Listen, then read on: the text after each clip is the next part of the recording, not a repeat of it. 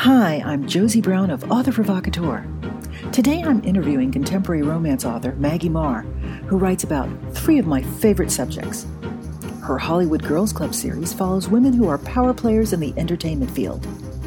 Her Eligible Billionaires books are about men with money who are still looking for love in all the wrong places. And her Wonderful Love Bad Boy series is about guys who think they know it all and have it all when it comes to love. Maggie, this is Josie. How are you? I'm good. How are you, Josie? I'm doing great, and I'm so looking forward to seeing you. Oh, thank you. I'm so excited to do Barbara's event. You know, I got to do an event here in LA with her this spring because she came out and did our California Dreaming event. Right. And it was amazing. So I can't wait to see what Milwaukee's like. People just rave about it. Well, Milwaukee is very crazy. If you can imagine that, LAX, right? So imagine one of the airport hotels filled with 500 very avid readers who are very excited about meeting you. And they also have rooms in the hotel. So they pretty much know their authors when they see them only because, we all look like our picture in the back of the book, right? Sometimes. Wow. You are actually someone who worked in Hollywood, who wrote about Hollywood. So, tell me, how did you transition from being a talent agent to an author? Oh, it's a pretty good story. So I was an attorney and I started in the mailroom, became an agent in film and TV. So I had always been a writer, but I grew up in the Midwest, and most Midwesterners don't become writers. We become attorneys or doctors if we're good with either math or words. Right. So I had become a junior agent, but I still wrote as a hobby. So junior agents don't get paid a lot of money, and it was my husband who suggested that if we were to sell the book that I scribbled on, we could pay for preschool for our first daughter. I said to him, no, I'm an agent. That's what I'm doing. I, went through the mailroom. I worked my way up. This is what I do now. And he said, okay. But what I did is that I had colleagues in New York who sold manuscripts to publishing because ICM is a big agency that is multifaceted. And I sold, screenplays and screenplay writers and directors to the film industry. So we would pass things to each other. I would have my colleagues in New York would send me some of their book authors' screenplays, and I would try to set those up. And if I had screenplay writers who had written a manuscript, I would send it to my colleague in New York, and they would try to sell it. So I had a really good friend. Her name is Andy Barsby. She's still an agent in the industry, but now she only does nonfiction. I forwarded her the first half of my manuscript, but I was a coward and I did not put my name on it. Oh. Because I thought, if nothing's going to happen with this, and I don't want to ruin my agent career because that's what I intend to do. And so about a week later, Andy called me from New York and she said, oh my God, she said, who wrote this? And I was really taken aback and I paused and I said, Andy, do you really want to know who wrote this? She goes, oh, you wrote this. I said, I did write it. She goes, if you finish it, I can sell it. Oh, wow. And I said, okay. So I did this thing that agents never do. I took a week off of vacation time. And I said to my husband, you two are going to pretend like I'm at work. And basically I wrote 12 hours a day for 7 days to finish the manuscript. And I sent it to her and she and her assistant went through it and we edited it back and forth. And she took it out to New York. And she took it out under a pen name because she too realized that if it didn't sell or if things didn't work out, I still wanted to agent. Right. Of course. What happened is that lightning struck. It was one of those moments in time that you never think will happen. But what happened is there were two houses that wanted it and they proceeded to enter into a bidding war for the book. Wow. And so it ended up being a major 2-book deal.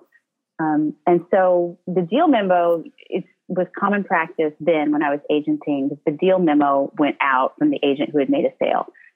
Andy's mentor in New York was Esther Newberg, Oh my who is God. a very famous Yes. literary agent, right? And Right. I loved Esther. She was always very generous and kind to me, but she pulled Andy aside and said, "Who wrote this book?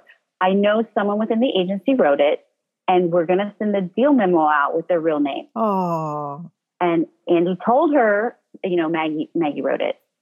And she said, "Okay, tell Maggie she has an hour. She needs to tell whoever she needs to tell on the West Coast so that they don't get blindsided." Because agencies are small communities of individuals that you have mentors and people and colleagues that help you nurture your career. right. So Andy calls me and says, "Esther's sending the deal memo out with your name. You need to go tell whoever."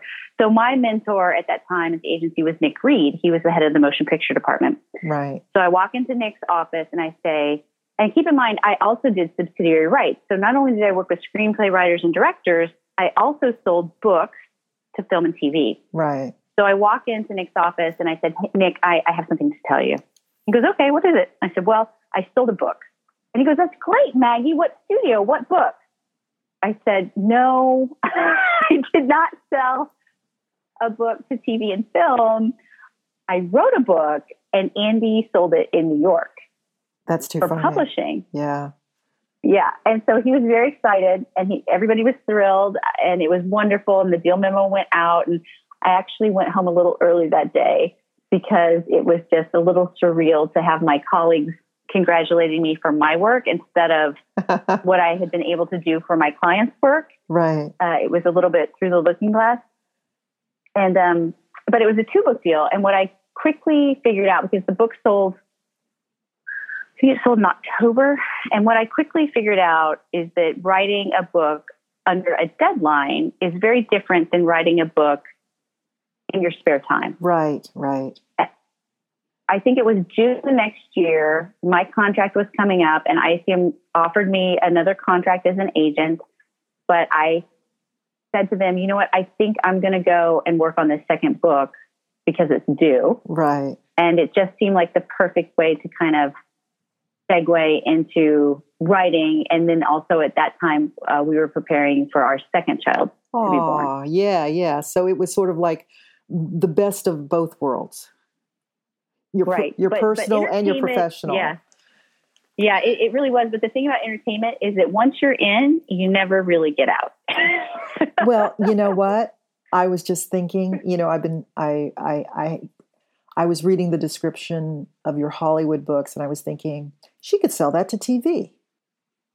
We do that dance almost every year. Somebody that I know or a producer will come and say, "Hey, has anyone optioned that?" And I'll say, "It's been optioned once before, but it's available now." And they'll go, "Okay." And sometimes we might get an offer or something, but it's never happened. I still think that someday someone's going to come for that book because it really would make a great TV show. Right, right. Yeah, I mean, you've got the, the 4 fabulous women. There, all the drama and the clashes and the Hollywood, glam going with it. I think it would make a great TV show. So, I didn't say it first, but I'm not saying it last either. So I think that's a big plus. I will say that seeing all the different ways that writers can write, I often would say to my clients, when they would say, "I'm thinking about writing a book, I'm thinking about writing a screenplay, maybe I'll get into TV," I would say to them, so here's how, in my opinion, it goes. If you don't want anyone to mess with your words, you write a book. Because even if a house picks it up, you can set the changes, right? You can say, "I'm not making that change." Exactly, yeah. If you want to have a visual representation of your work and you don't want to get messed with too much, then you go into TV. Because the showrunner is king, right? And the showrunner is often the creator and the writer of the pilot. Right. Now, if you want to get totally messed with, you write a screenplay. Because you will get rewritten and rewritten and rewritten, and you may or may not get credit for the screenplay that you wrote. But unless you are, one of, say, 5 or 10 screenplay writers, may not be the screenplay that you originally sold. And you will have no control over how it turns out in the movie on the screen. Exactly. So yeah. I'm a big believer in that. you know? I hear you. And I can just envision the whole process exactly like you said it. I want to ask you about your series. You've got your Hollywood Power Puffs, and you also write about billionaires, which I think is kind of cool. So, and you write about Hollywood hitmen, which I think is a good little twist there. And you write small town as well. What do you like writing the best? It's really hard to say. I mean, the thing that is so interesting is that I've done, what they say not to do, which is to hop around. I've totally done that. I really, the billionaires, I loved reading about billionaires. And that kind of was the reason why I originally thought I would try writing a billionaire, because my entry back into romance, I had been a romance reader as my mom was when I was really young. And then I did that thing where I went away to college and graduate school, and I didn't read much fiction. And then as I started to get back into writing and being with my kids, my entry back in was through Harlequin Presents. I loved those books, and I really wanted to write a billionaire book. So I started, and I just, kept writing them, and they came out. And the last 4 in that series were 4 brothers, because the idea of brothers really appeals to me. So I loved writing them, and I have 4 more brothers that I want to write that are billionaires as well. But that's probably not going to take place until 2019. Right. The Hollywood Girls Club books, there are definitely 2 or 3 more books in my head. It's just circling back to them and telling more of their stories, because I really love them.